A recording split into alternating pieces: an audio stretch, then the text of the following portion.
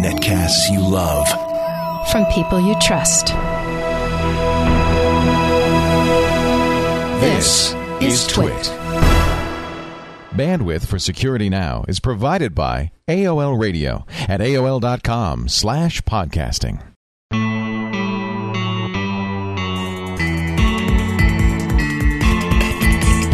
This is Security Now with Steve Gibson, episode 59 for September 28, 2006. Parallels. Security Now is brought to you by Astaro, makers of the Astaro Security Gateway, on the web at www.astaro.com. And by Dell. For this week's specials, visit twit.tv/Dell. And by Visa. Safer, better money. Life takes Visa. Welcome to Security Now, episode... Now, I'm really confused. I think this is 59. It was going to be 58, but we deferred it. Steve Gibson is on the line from Irvine. Hi, Steve. Hey, Leo. Great to be back with you. So just a little, behind the scenes here. We had finished episode 58. We recorded it in the middle of last week. Right, and it was all about parallels. You're going to hear it in a minute, but what happened was there was a big security breakout all of a sudden. Right. And one of the advantages of doing the show the way we do it is that we can quickly change it. Yeah. Well, and it was great, too, because, essentially you and I were ahead of the curve on this. In fact, I also jumped onto your KFI show on the weekend. And at that time, there was very little coverage of it. Exactly. You commented at the time that, it didn't seem to have picked up nearly as much press as we would have expected. We're talking about the Windows VLM or VML flaw, which was a very serious flaw that allowed a malicious site using a kind of little-known graphics format called the vector markup language format to infect any system arbitrarily, no matter how up-to-date its patches were. Well, yes, and you and I jumped on this because it had all the earmarks of something that was going to be just irresistible for the malicious hacker community. Well, it was already in the wild. It was already on dozens of sites. Well, actually, yes, and it spread very quickly through the end of last week and early this week. It did exactly as we predicted. It appeared in mass emailings and spam. Basically, this has become a bit of a black industry now on the internet, where vulnerabilities, as I mentioned before, are sold as commodities because organized crime is getting involved and trying to get this stuff installed on people's computers. Their malicious code. So the one bit of news that occurred yesterday, actually day before yesterday, was Microsoft recognized the severity of the problem, and we were talking about how people may need to wait as many as 3 weeks for the second Tuesday in October 10th, before the next monthly set of patches were rolled out. But Microsoft decided this thing was too serious to wait, so they issued one of their rare out of order or out of sequence, out of cycle updates. So I just wanted to make sure that everyone listening had received the news that Windows Update is now carrying the fix for this, the official fix. Now, they're not. It doesn't look like they're pushing it. At least I haven't. You have to go get it, don't you? Because I haven't seen it yet. Yeah, in fact, if you run Windows Update on your machine, you will get the update, but I think it's being moved out relatively slowly. So I wanted to let people know, our best advice a week ago was to unregister the DLL. Applying this patch does not re-register it. So the proper sequence would be to go to Windows Update. Normally you've got an entry there in the menu above your Start button. Run Windows Update. See that it's giving you this updated vulnerability patch. It may require you to boot Windows. I had to, but I've heard reports that other people do not. It may be that that XP doesn't need to, and Windows 2000, which I'm using, using does require a reboot. So reboot it if it asks you to, and then re-register the DLL. One cool thing also has happened, and that is that a third party has come up with a both their own patch, which we no longer need, but with a benign test page. So what this allows people to do is to test that they are patched by displaying some vector markup language rectangles, red rectangles, which won't display at all if the DLL is still unregistered, which will crash your browser if you're still vulnerable, but benignly crash your browser. It won't hurt you in any way, or will display them if you are patched and the DLL is registered. And I've got a link to that on the show notes from last week. That is the episode 58 show notes, where we had the instructions for unregistering your DLL. There's another interesting bit of information that we got. I got a number of emails about this. I think I forwarded them along to you. I think the first one was from Ian Shane, who said that DEP, the data execution prevention that's built into the new Intel and AMD processors, prevented this exploit.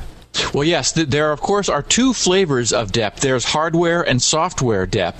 The newer processors support hardware execution prevention, so that, and this is what we were talking about in our episode talking about buffer overruns. Essentially, this buffer overrun is on the stack, and so code is executing in the stack that should only be containing data, which means if Windows is told not to allow the stack to be executed or executable, it will raise an exception. That is, it'll essentially detect that this is going on and say, hey, wait a minute, something's fishy somewhere.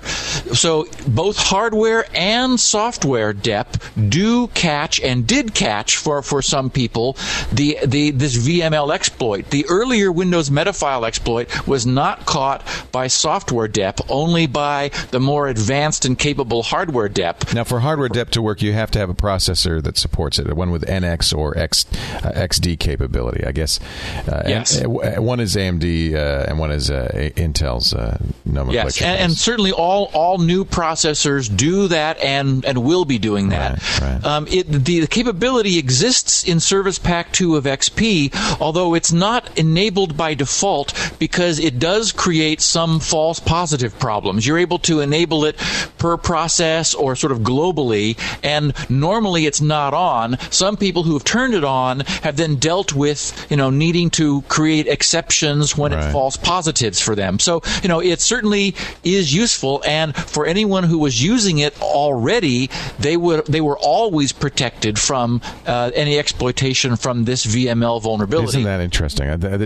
You open the System Properties Control Panel, you click the Advanced tab, you click the Performance button, and then there's a tab on XP Service Pack 2, and later it says Data Execution Prevention. By default, it says turn it off for essential Windows programs and services only. I take it I need to turn it on for all of them. Yes. Okay. Yes. So I'm going to click that button right now and hope it doesn't crash our recording. Well, and of course the reason is that the way this all operates is that DLL is loaded into the context of IE, and so it may be running as with administrator privileges or as a limited user privilege or whatever. So you really want the most comprehensive protection you can get there. Right. Well, that's really good news, and I think it was George Wu, the Tech Republic's technical director, who writes for a blog for ZDNet on security. A very good blog. I think was the first to note this, but it's worth noting that it's worth turning on DEP. And certainly if you buy new hardware, make sure you've got a processor that's hardware DEP capable. Well, I think we did the right thing by breaking our format and getting to that story early, but it did put off what we're about to talk about, which is virtual machines. Well, we thought we were going to be done with virtual machines, but we're not. Okay. Parallels. Oh, the new Parallels. I've drilled down completely into both the Mac and the Windows sides. Oh, good. And you know, because you had mentioned it'd be nice if I took a look at that sometime, Yeah. and I thought, look, better now than later, because Good. right now I have all this in my head. Right. I've got machines with known performance. I've been comparing. And the good news is Parallels outperforms everybody else. Wow. Yeah. Okay. Well, don't tell me all the good news. I want to. No, I won't. Cool. All right. We'll Here we go. keep it fresh. Here we and go. I want to. And also, just so you know where we're headed, I also want to talk a little bit about intellectual property and patents, because it turns out a hunch I had paid off. The reason that VMware has some features nobody else has is they locked it up with intellectual property. Ah, very interesting. And so, I'm moderately hostile to the notion of the patent office giving away this property, which is just engineering. Right. So I thought it'd be fun to talk about that a little bit, too.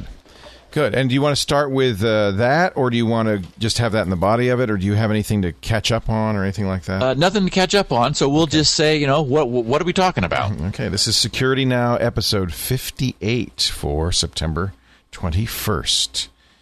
In 3, 2, 1. Time to talk with our virtual security expert.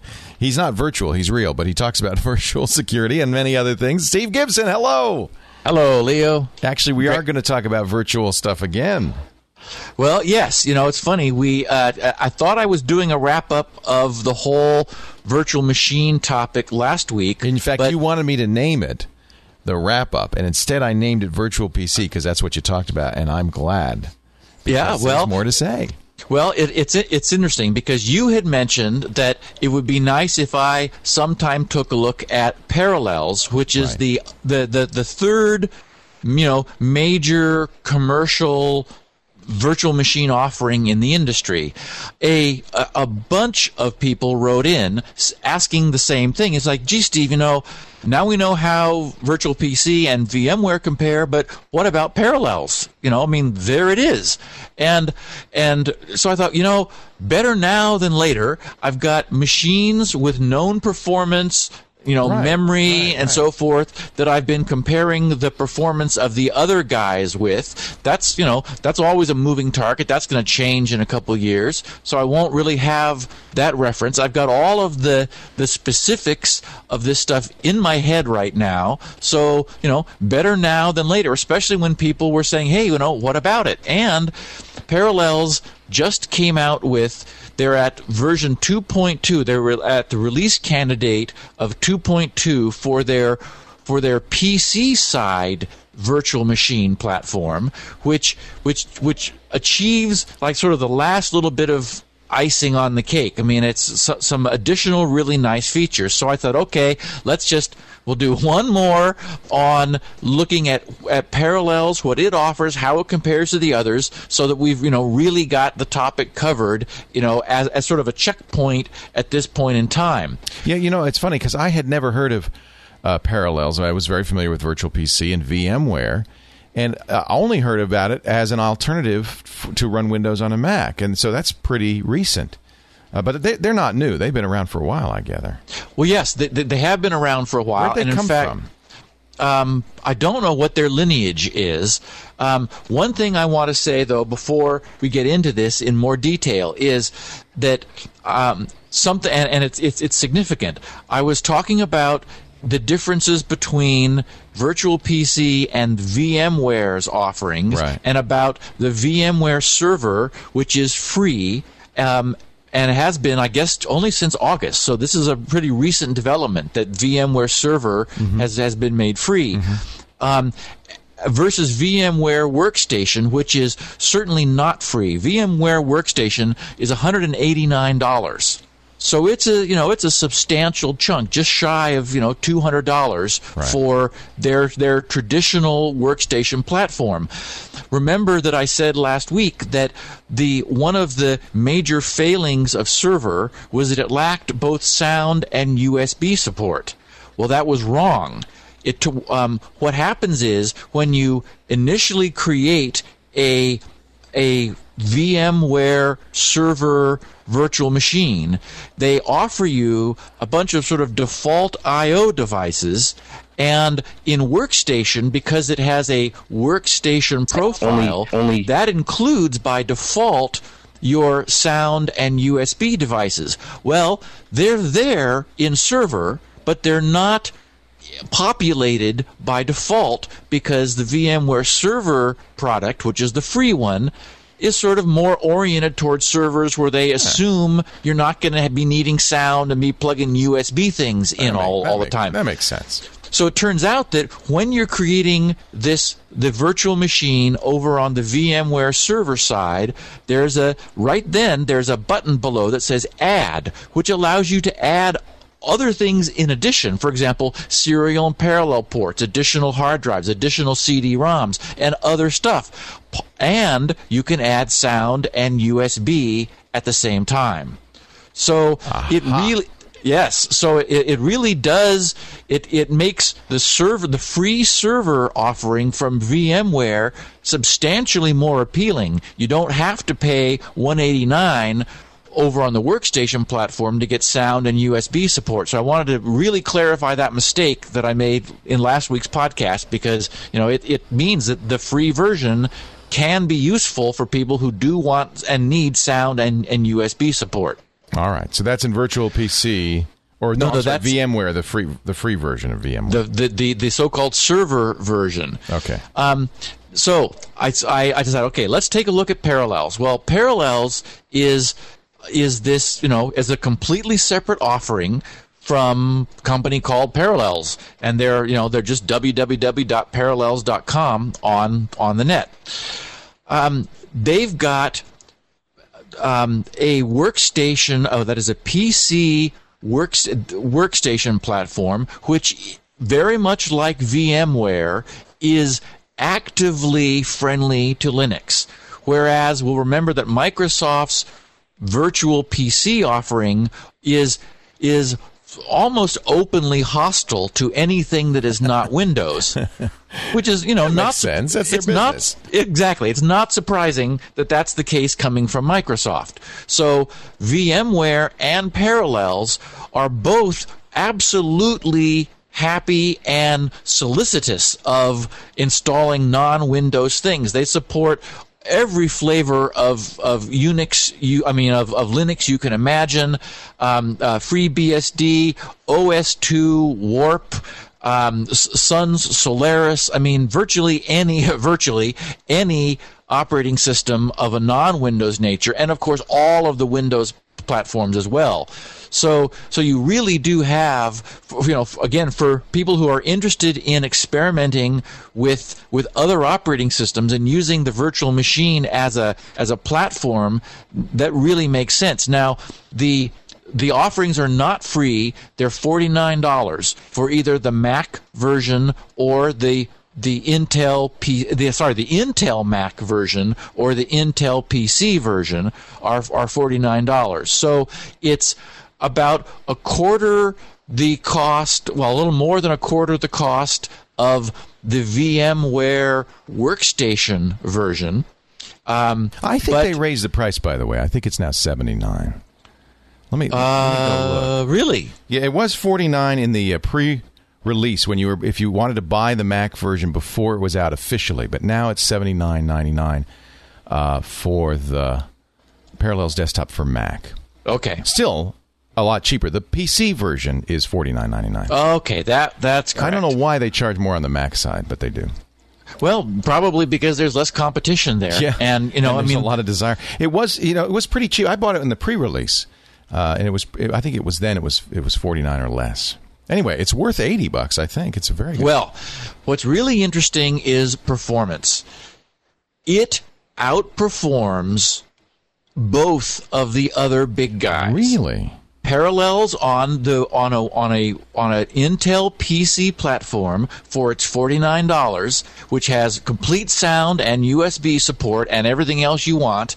It is faster to install Windows, and Windows runs more smoothly in Parallels on a PC than does VMware or Virtual PC from Microsoft. And you are testing the new 2.2 2 version? Or yes. Okay. Yes, I was using the 2.2 version because it was at release candidate at this point, and I figured it was, if I had a problem with it, that would be one thing. But it ran smoothly with no trouble at all. Now, they also offer something that nobody else does, which is not free. I think it's another $49, and they call it their virtual machine compressor. Yeah, I've seen that, and I'm trying to think if I need it or not. Well, it's interesting. It does a really good job over on the Windows side. In fact, I was really impressed. I should step back a minute and talk about something in all of these virtual machine products that we haven't addressed before, and that's the notion of a fixed size virtual disk versus an expandable or expanding one. Because the virtual disk is hosted in the host machine's file system, it looks just like, and it is, just another file. Well, as we know, files are able to grow.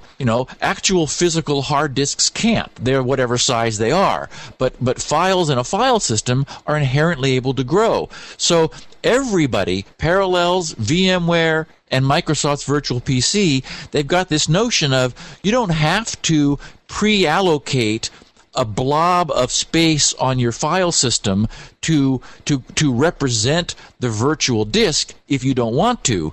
You can instead sort of decide, well, we'll start at a gig or whatever size, and as we need more, we'll just allocate that space, growing the virtual disk on the fly. Yeah, which I think is fantastic. I mean, well, yes, it's fantastic. Though there are some trade-offs to this. From my standpoint, sort of a assembly coding hardcore techie, the idea of doing that and doing it efficiently sort of makes my skin crawl. Because, so you mean there'll be wasted time resizing the disk and so forth? Or? Well, and fragmentation, because right. you're going to be inherently any file which is growing in a file system that's got other files growing, they generally end up running into each other, and that's where fragmentation comes from. So what you'd optimally like to do would be, for example, to defragment your host's file system to get all of its, to get all of its files contiguous and compress them so that there's no empty space in between files. Then you'd create a virtual disk, which is one single large contiguous piece of hard disk space in the host's file system, and that would tend to give you overall much better performance. And in fact, that's exactly the way the any of our paging files or our swap files operate. They sit there, and they really want to be a fixed size. Now, it is the case that Windows does the same sort of thing with its paging file, but everyone who knows how to optimize Windows performance deliberately keeps Windows from increasing and decreasing the size of its paging file. You always, when you're setting up Windows, you set it to a fixed size, set the minimum and maximum size to the same value, so Windows is never able to change it, and it does a substantially better job because it's not then, the paging file is not then mixing itself in with all the other files on the file system. Now, can't you also do that with these virtual machines? Can't you say, I don't want a growing size disk, I want a static sized disk? Exactly. And in fact, so I wanted to talk about this dynamic or growing option and explain that, in fact, the intuition about this sort of being a performance hit is exactly on the money. They all say you can use a dynamic size disk, but it will give you lower performance than laying out a fixed size disk from the beginning. And there are substantial optimizations that the virtual machine can do if it knows that this disk is not going to be changing size. It's able to like predetermine where the pieces are and make its accesses into the file system substantially faster. So it's not merely defragment or fragmentation that's the issue. It's just inherently inefficient. Yes, it's a convenience that comes at a cost. Now, so did you benchmark the two different ways of doing it? I mean, does it in fact hit the speed? Yes, I didn't benchmark so to the degree that I have an exact number in terms of relative performance, but you can feel that things are slower, especially on a system that has less than RAID 5 screaming SATA drives. I mean, you can see more disk performance, and it's clearly slower. But all of this comes back to this compressor program, which is interesting from Parallels because it will compress to varying degrees any of the virtual machines of any of these manufacturers. It will work with Microsoft's Virtual PC and VMware's products as well as their own, and the results are very impressive. For example, I set up over on my Intel platform, the standard PC, I set up a 4 gig fixed partition in which I installed Windows XP, did all the security updates, registered it with Microsoft, got it all up and going, and all tuned up. Then you can convert with Parallels. You're able to convert a static image into one of these dynamic images and back and forth. Oh, so that's nice. It really is nice. One of the reasons you do that is if you want to compact this, for example, to make it more portable, the dynamic disks naturally compact a great deal more because they're not establishing, for example, in this case, a 4 gig footprint that says, okay, right. I am, this 4 gigs is all of my virtual disk. There's lots of slack space in there. That's not used, so you just take that out. Well, exactly. And in fact, people are used to laying up, 80, 100, 120 gig drives and installing XP into it. I'm, being old-fashioned and remembering the days when we had, 20 megabyte drives. I'll often create a 4 gig partition to hold XP and then move all of the media files or other stuff I'm doing into its own partition so that I'm able to make reasonable size backups or images of just the XP partition.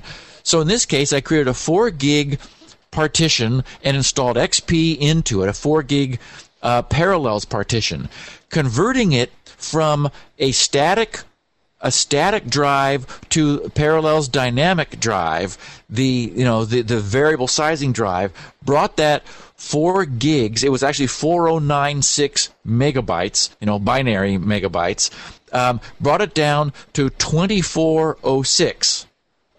Then, running their compressor on it brought it down to 1028 megs, so just over 1 gig. And then what's very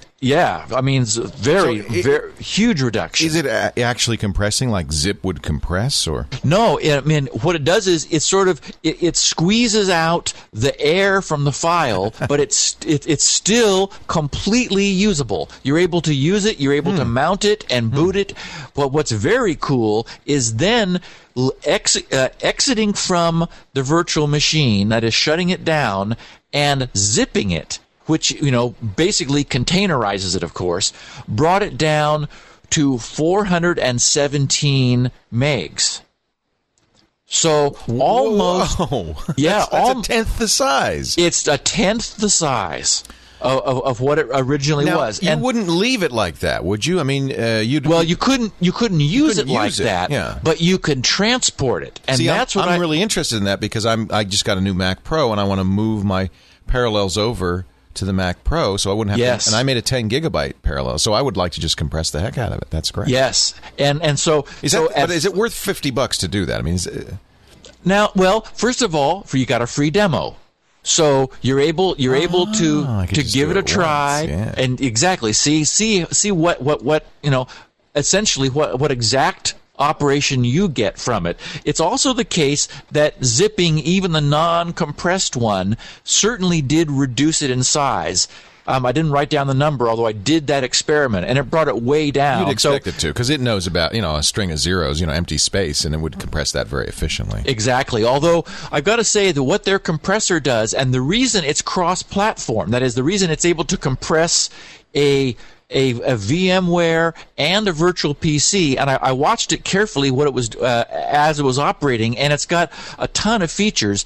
It looks like an ISO. It is an ISO. An image file. Sure. It's a CD image. So you're able. If you can get it that small, you might even be able to burn it to a CD.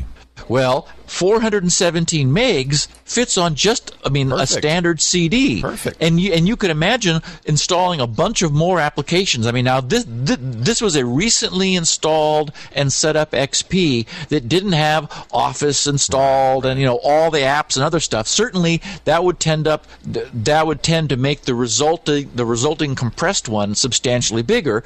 But here we are. It was a fully finished, configured, fully updated XP at 417 meg, and Parallels itself is not very big. You could put this and Parallels and your registration information on a CD, or even on a 512 meg dongle, and have basically a portable, installable, running Windows XP that you're able to put wherever you are. Now, the compressor is Windows and Linux only, but I could run it I could take my little thing and put it on my Linux machine and compress it there. There also. Now, but getting back to what it does is, it's very interesting. It mounts as an ISO, so that's how it's able to get into any of these virtual machines. They're all able to mount images, and that they look like CD-ROMs. Yeah, exactly. Yeah. They appear as a CD-ROM, and then it executes as a CD-ROM, even though it's actually just an image file, an ISO image of a CD-ROM. That's how I installed Windows and Parallels. For some reason, it couldn't read my disk, but I just made an ISO of the disk, and it installed from that ISO very nicely. You just mounted the ISO. Yeah. Well, so what this thing does is it knows all about ways that Windows wastes space. It knows about, downloaded stuff you no longer need. Right. It knows about your temporary internet folders. It knows about your Windows temporary space. It knows about, all kinds of things. It even does some registry compaction. It really knows about what Windows is doing, and just squeezes it to pieces, so that it's substantially smaller than it was before. Now, let me ask you a question, and you may not know the answer to this, but this really has been bugging me. If I authenticate Windows in this virtual machine, and then you know where I'm going, and then I move it over to another machine, is the virtual machine the same? Does it look the same to Microsoft, or is it a new machine? It's the same. So I was wondering. Oh, wow! Yep, I was wondering the same thing myself. This is great. In fact, it really is nice. You're the owner, you're the user. It's your licensed copy of Windows. Why shouldn't you be able to run that one? It's not like you're running, but it means, for instance, I can move it to. I have it on my laptop. I can put it on my desktop, and I can run it there. I don't have to re-authenticate.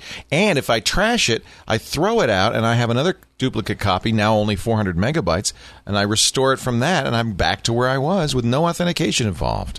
Yep. No Windows Genuine Advantage bogosity. Yep. It's great. It's really interesting, too, because XP bit me very early on. One of the things that I have always enjoyed doing, actually before I started using VMware Workstation as much, is I would create one install, for example, of Windows 2000 and make an image of it. Then using Partition Magic, I chop a big drive up into multiple, 4 gig partitions, maybe have 20 of them, and then I would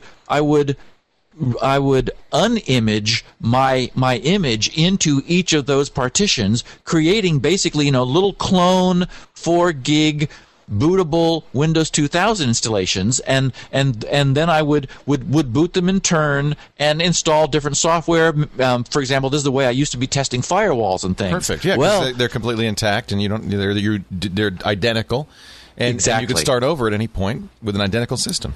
Exactly. Well, Windows XP immediately put a halt to that. The moment, I did the whole thing, I unpacked it into a new partition and said, wait a minute, this is a new world. I need to re-authenticate. Right. Every time. And it's like, Every time. Yeah. Well, packaging them in virtual machines avoids that problem. So the MAC address is the same. All the hardware looks the same, and it's very generic. That's another advantage. You mentioned this earlier, that you don't have ever hardware compatibility issues because it's all very generic. Well, and it's absolutely true. It's absolutely true that using this kind of virtualization hides.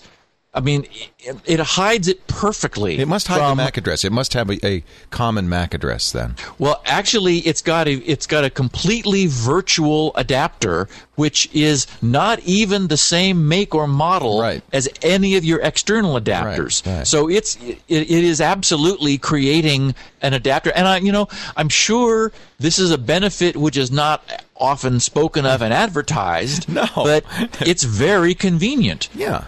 Well, it'll be great for me. I mean, I went out and bought a full bore copy of Windows for $300. I'd like to be able to install it in a virtual machine on two different machines. I'm never going to use it at the same time. Right, and there's only one of you. There's only one of me. It's the same copy of Windows. I'm not giving it to anybody. This would be a great convenience. I haven't yet taken the Mac Pro out of the box, but I will do some benchmarks before next week. Well, because this is a quad processor, it's a Woodcrest. It should run very nicely, and I got 4 gigs of RAM, so I'll be able to allocate a full gig or more to Windows. And so, that's a very good point too. I want to make sure people understand that we've been talking about virtual machines. I haven't talked about their consumption of resources explicitly, but all of this virtual machine stuff is extremely resource hungry. Basically, when you're running a virtual machine, you are taking a chunk of RAM from your main machine, and we all know our main machines need all the RAM they've got. You're taking a chunk of RAM completely away from your host machine and giving it to the virtual machine. So it's very much the case that these are RAM-hungry games that we're playing. Oh yeah, and so yeah, 4 gigs. I mean, it's a good thing that the RAM cost has come down as much as it has. Yeah, because for people who want to really play with virtual machine technology, RAM is the asset which is most quickly consumed. I can't say what it's like on Windows, but on a Mac running Intel, 2 gigs is the minimum. You need a gig for the Mac OS and a gig for the Windows OS. And actually, you end up allocating maybe something more like 900 some megabytes to the Windows OS. But it runs very nicely when you have that much RAM. Let me tell you, we'll remember that when I got this MacBook Pro, I immediately thought, well, what am I going to do with a Mac? Aside from using it for the intended purpose, which was to do some iChat. So I immediately installed Boot Camp, chopped the drive in half. Remember, it was an 80 gig drive. I chopped it into 2 40 gig partitions. Wait a minute. No, I think I initially... I think 10 is the default, so you might have done 10 I'm sure I did at least 40. I was thinking maybe I gave Windows even more than half because I thought, I'm never going to use this Mac. Oh, you bigot, you. So I set up Boot Camp, installed XP, used it, got a feel for it, and as I began to be more familiar with the Mac, I would kill off Windows and move the partition further and further over so that, Windows was getting less and less memory until finally it's gone completely. There's no more Boot Camp. But with Parallels, you can still run Windows. You can use the Mac, and whenever you need Windows, it's there. I mean, that's where I'm heading with this, Leo. Yeah. I can tell you now that there is no perceptible difference I mean none, in running Windows XP under Parallels in a virtual machine, especially if you go full screen. I mean, even if you window the Windows in the Mac screen, it still is incredibly smooth. It is better on this Mac Pro, actually, than it is over on my PC, that is Parallels is,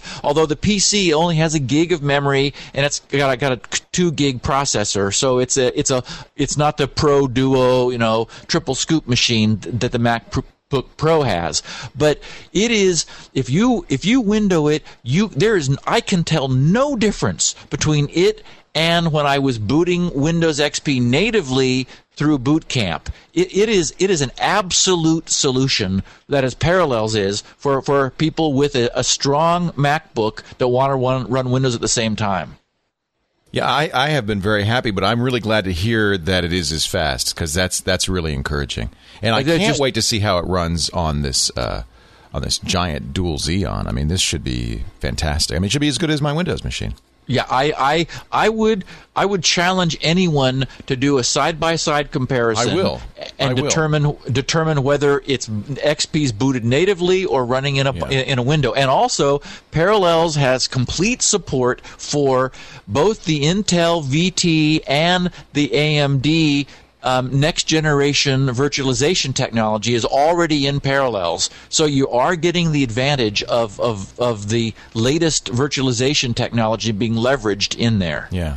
It's as we've been talking about over the last few weeks, it's really neat technology that has totally matured now and is usable, and really any serious computer user should be using one of these solutions. Well, and I mean, these are heavyweight solutions, and I'll remind people that if all you really want is browser containment or email containment, that a program that we talked about, Sandboxy, right, is still a really nice alternative. It is much lighter weight, doesn't have the RAM consumption stuff and so forth, but for ultimate security and for experimenting with other operating systems, for example, Windows on a Mac, Linux on a PC where you want to install, FreeBSD, anything runs in these virtual machines.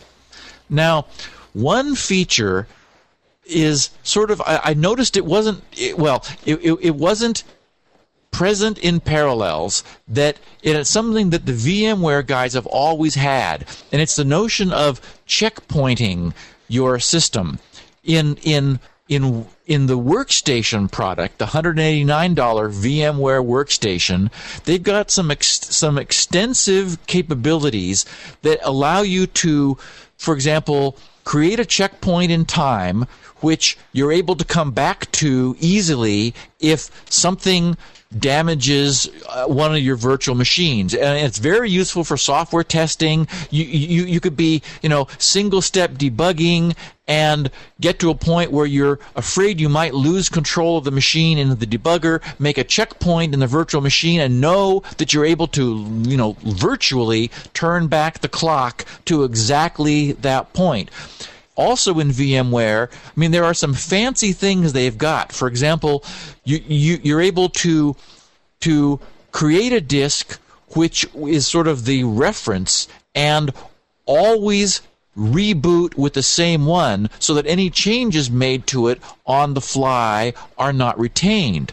You're also able to use a single disk and then branch from it other virtual machines where only the changes to that reference disk are maintained separately. Wow. So that you don't have, so you don't need to create, for example, multiple 10 gig files each in a virtual machine. You can create one as the reference, and then you're able to create other virtual machines branching off of that master copy. Mm-hmm. Some very fancy things. Those are missing in their server product. They do allow you to have a checkpoint, but only one, and you're able to come back to that checkpoint. Whereas under the workstation, you have multiple checkpoints. Well, it was interesting that feature isn't in Parallels nor in Virtual PC. Microsoft has a cloning notion, but not all this fancy stuff.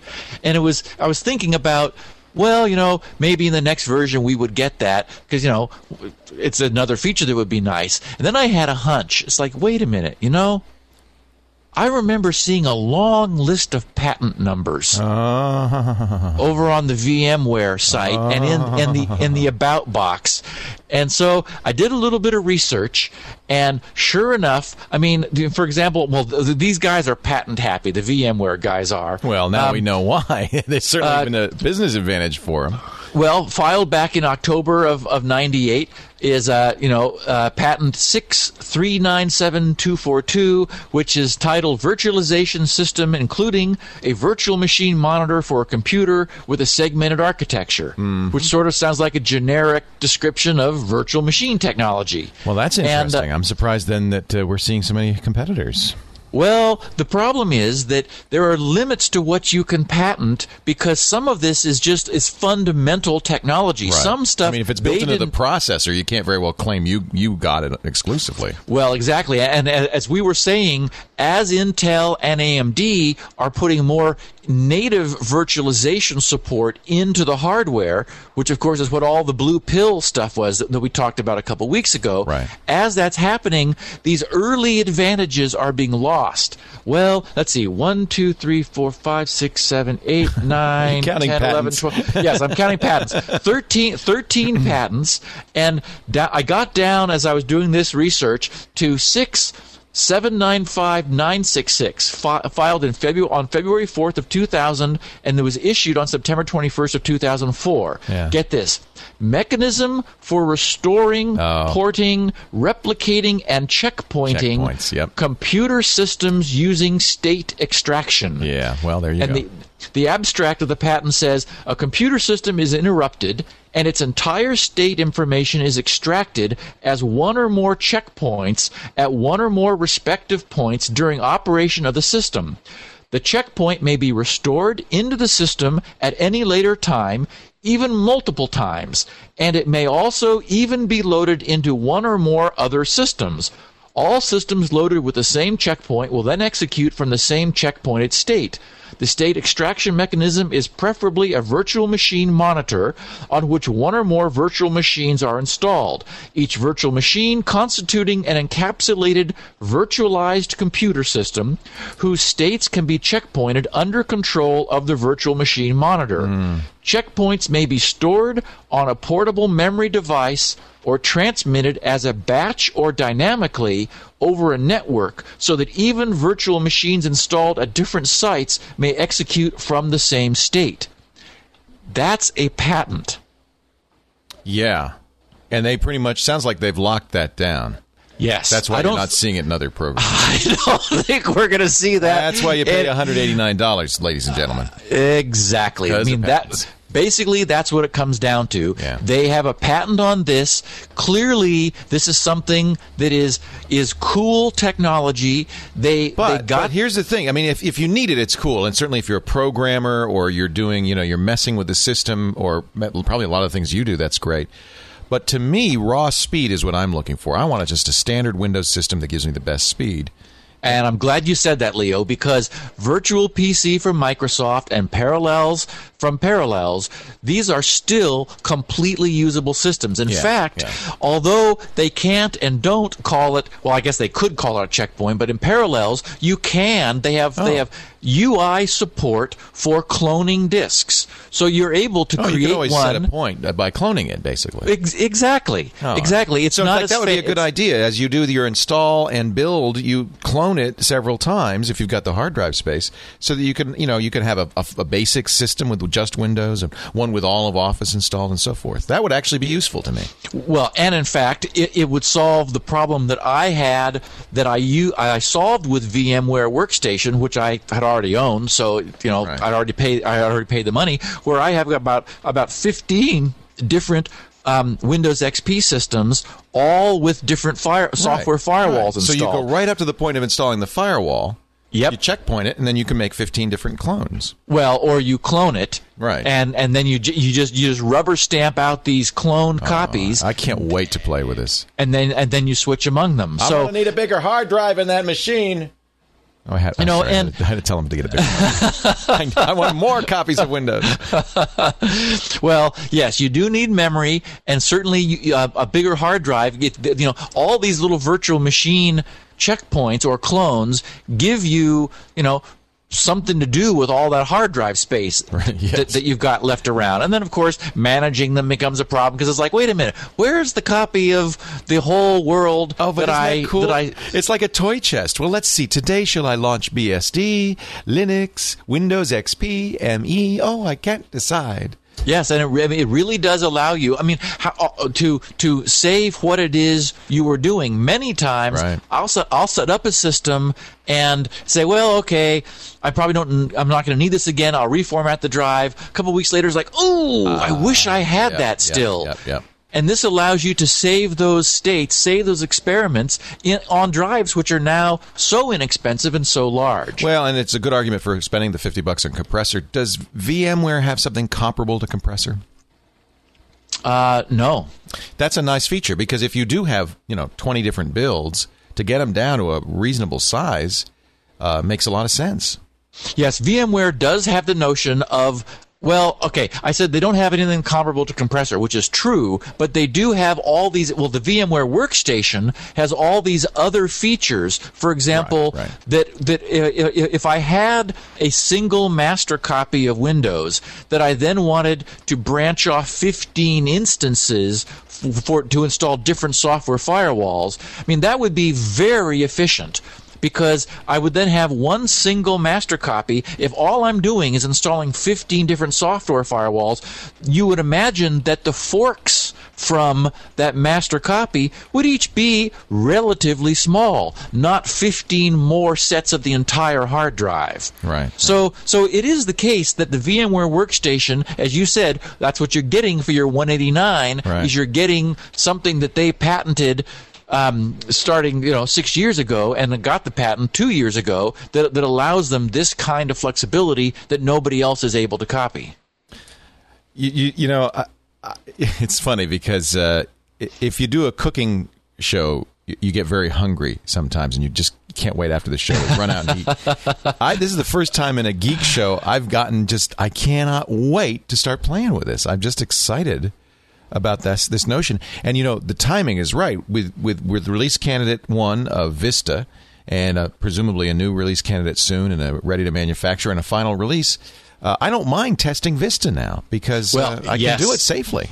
Yes, you can do it safely. You've got, as we talked about before, the notion of running Vista in a system where even Windows XP runs more sluggishly. I would have a problem with that, because Vista, by all reports, is a massive slowpoke. But over on the Mac, in Parallels, XP runs as fast as it does natively. I mean, I see no difference there. And I would imagine on a really strong PC platform, which I was deliberately not using for these experiments, because I wanted to be able to sense the relative performance of these things. That's how I was able to determine that Parallels, for its $49, is faster than VMware Server, or even virtual PC, which is free. It's faster on the platform where I was doing all of that common testing. I have I'll run some of the standard benchmarks, but I have some other benchmarks that are CPU bound that I might run. For instance, I have a chess program called Junior, which is, I think, the current world champion chess program, and it has a benchmarking. I have the multiprocessor enabled version, and it has a benchmarking feature, and that's pure CPU. So I'll bet that wouldn't give you a really like a user experience. No, it's very synthetic, but it might be interesting to see how the CPUs run. Comparing, it would be interesting. Yes, it would be interesting to see, or it would be interesting to verify that no CPU power is lost in the virtual machine. I mean, we know that there's other issues, of course, with the overall speed. But CPU is the one you're worried about, right? Because it seems to be, well, I think UI is the more perceptible difference. Right, I mean, right. I wouldn't want to do any, intensive UI stuff in a virtual machine where, just dragging windows around and resizing things and scrolling my browser was a lot slower. And those are very demanding. And of course, how well the graphics card is emulated is a key feature in performance. And that is one of the things I check almost immediately as I click the Start menu. How fast do I see that menu? I deal a few hands in solitaire. Things like that are really good ways to kind of get a gauge how responsive it is. And I have to say, Parallels, as far as I'm concerned, feels as responsive as Windows. And you're right, that's the main issue. Whether you lose 20% in your chess calculations is secondary to whether you can actually use a responsive computer. Yes, and essentially for people who are browsing, certainly the UI performance is important. I would expect no CPU power reduction in a virtual machine because, the CPU is the thing they have most in common between the virtual environment and the host environment. I guess you're testing the little layer between you and the processor and how much of that is yes, is and most involved. of that abstraction layer, as it's termed, is I/O and device oriented. It is, we're virtualizing the SAN, we're virtualizing USB and the Ethernet adapter and the graphics card. So it's the I/O, which is where the virtual machine boundary intersects the host machine environment. Right. That's kind of what I wanted to look at. Anyway, This will be fun to I'll give you some benchmark results. I'll see if I can download one of the standard benchmarks and just give you some benchmark results. Because, given that I'm throwing so much CPU at this thing and so much memory, it should be as fast as my standalone Windows machines. That's my hope. What I did is I bought a large 30-inch monitor, and because right now I run side-by-side Windows and PC and Mac, and the editing software is running on Windows, and the recording software is running on Windows, but Skype's running on the Mac. I do all the editing on Windows, but I do a lot of the production of the website on the. And what I'd like to do is put it all in one window and have a Windows view in that window and a Mac view in that window and do them both together. Yep. It'd be very interesting to see how this works. Yep. I'm excited. Well, it's really nice technology that has arrived, and for anyone who's a Mac user, take a look at Parallels. Everything from Parallels has a 15-day free trial. Right. You register on their site, and they give you one of those humongous keys that Microsoft first popularized. 5 groups of 4 characters and digits, and you drop that in, and it immediately authorizes your system with a 15-day trial. I bought this stuff because, like you, Leo, I really expect to be using it. The idea of being able to easily fire up Windows. Oh, and I ought to also comment that, and I haven't mentioned one other feature, a common feature of all of these is you're able to pause the running Windows, very much like, Windows can be put into standby or into hibernate. You're able to do that with any of these operating systems. So you could pause a FreeBSD, for example, that doesn't have that sort of a standby feature, and what it does is it just saves the state of the entire machine in a file, which you're able to resume. And it's often the case that resuming a booted instance of Windows is much faster than firing up a blank virtual machine and then booting Windows in that virtual machine.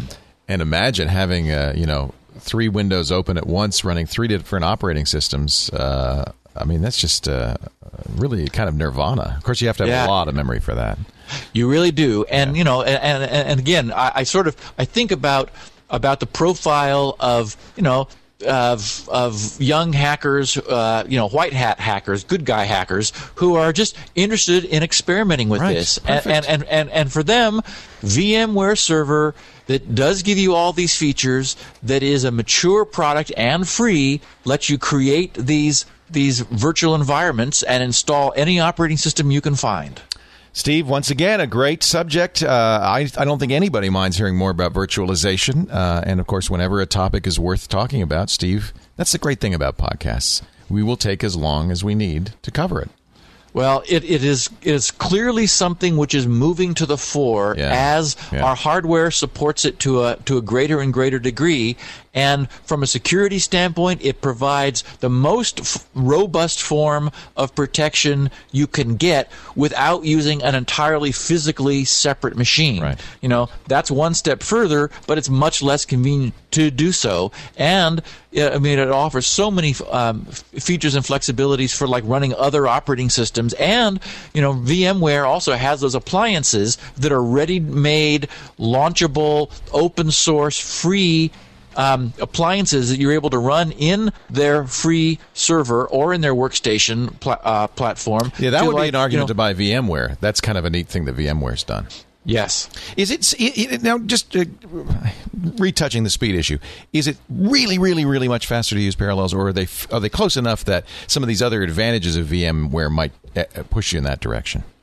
I love the appliance idea. Yes, I do too. And my feeling is that the machine I was testing on was underpowered for running virtual machines. Okay. All of them were sluggish, and clearly I was in a containment environment. Right. However, I have a much faster machine where I have VMware workstation installed, the one I was talking about where I was installing the various software firewalls, Right. and I'm sure I don't feel any VM overhead on that platform. So if you've got a state-of-the-art machine with, for example, 2 gigs of memory versus 1 gig, Right.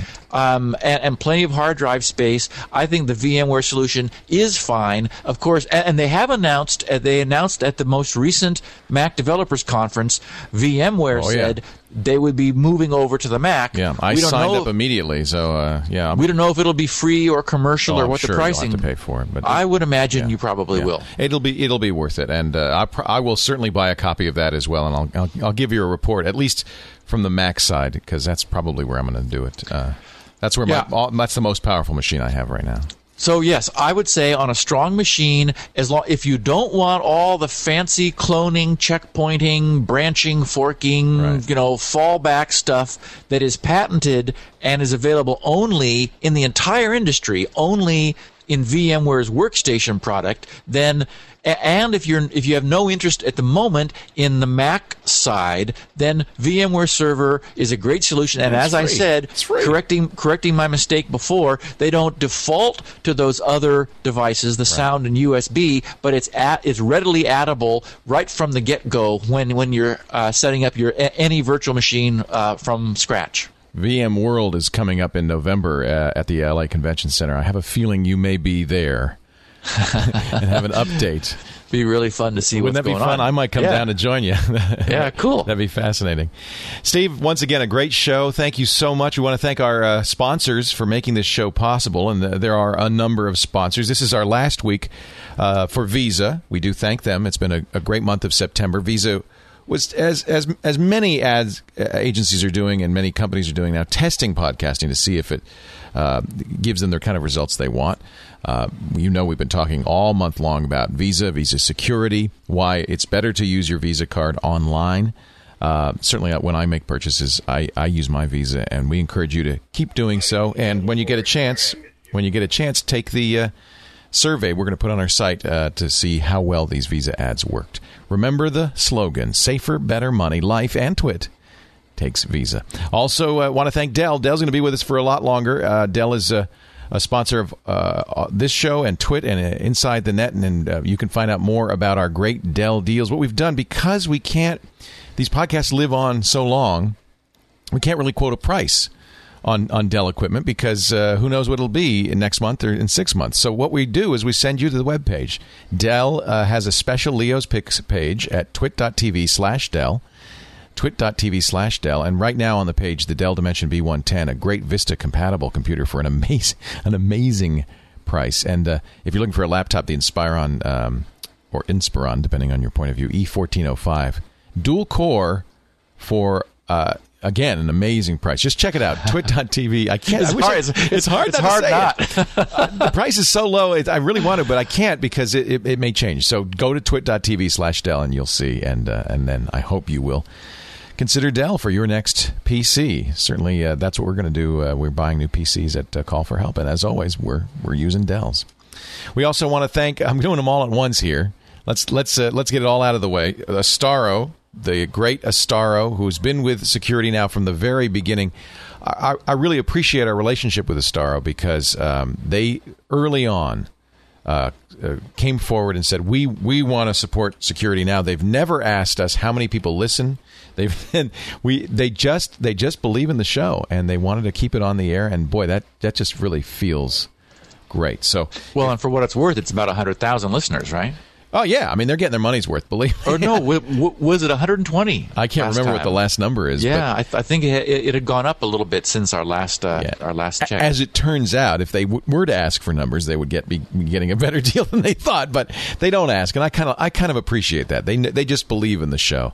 If you want to know about Astaro's software, you can get, by the way, as a listener, a free demo in your office of the amazing Astaro gateways. There's a gateway to fit all of your needs, budget and price-wise. You get security, you get firewalling, anti-spam, antivirus. Really a powerful package. You might want to give Astaro a ring to find out more. AST, or you can go online, astaro.com.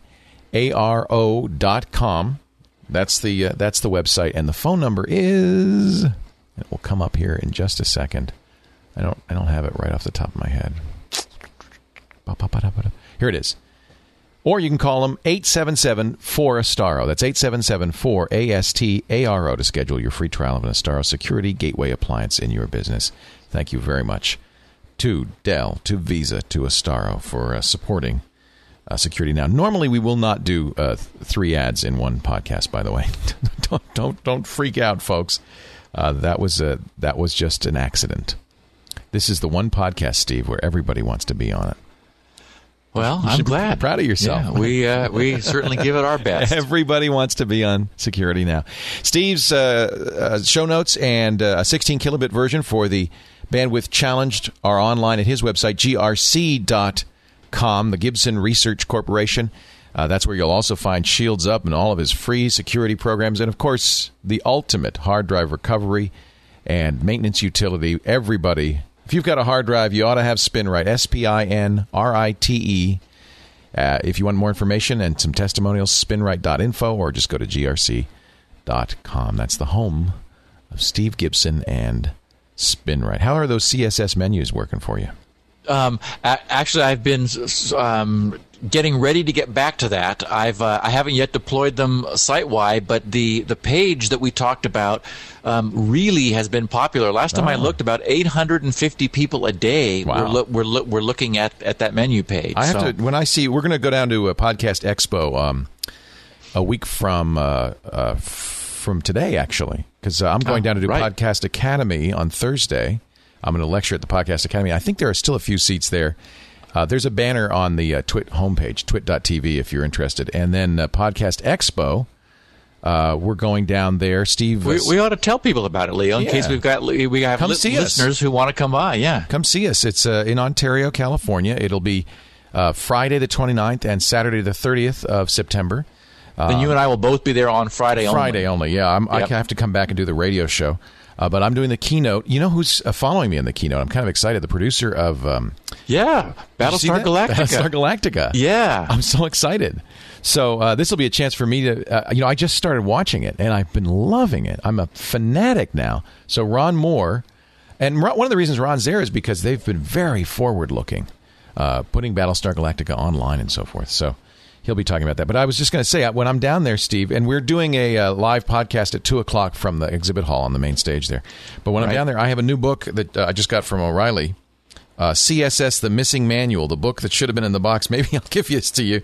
And I'd love to have it. Because I think you need to, now that you've actually understand CSS better than most, it'd be kind of fun for you to see what they're saying about it. And it is spaghetti. Yes. Yep. So I'll be talking about podcasting's terrible twos. Very cool. That will be 9 o'clock in the morning on Friday, and actually the timing of the Battlestar guy is great too, because this Friday. Tomorrow is the season finale of both Stargate SG-1 and Stargate Atlantis, and Battlestar starts up with its 2.5 episode. 2.5. Yes. I was going to say it's like they're like they have a funny season numbering. Yeah, season 2.5, which is bizarre.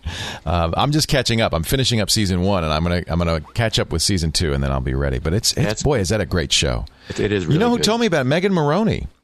And her husband, Marco, they're big fans. And I said, wait a minute. You mean the one with the little robot and the guy and the cheesy side? No, not the original Battlestar Galactica, the new one. And then I watched the miniseries. Oh, boy. Is that a good show? Yeah. Love it. But that's not an ad. We're just talking. That's just us. That's just us. Podcastexpo.com, or just go to twit.tv for a link to that. And I hope we'll see you there. It'd be fun to see everybody out there. I also want to mention that our new Windows Vista podcast launches tomorrow. Paul Thurrott of WinSupersite.com and Windows IT Pro, one of the, I think, probably the best Windows guy out there. Because he's honest, he's outspoken, he really tells it like it is. will be our host. It's going to be very much in the format of Security Now. Paul and I will be talking about issues in Windows. In fact, I think our first show will be a review of RC1 and Vista. From time to time, interviews, though. In fact, one of our plans is to get Jim Allchin, as he leaves Microsoft, his exit interview. So that's going to be a fun podcast. We don't know what we're going to call it yet, but you'll find out tomorrow when we release it. All right, enough business. Time to say goodbye, and thank you, Steve, and I'll see you next Thursday. Always a pleasure, Leo. Take care. Thanks for joining us. This is Leo Laporte. We'll see you next time on Security Now. Security Now.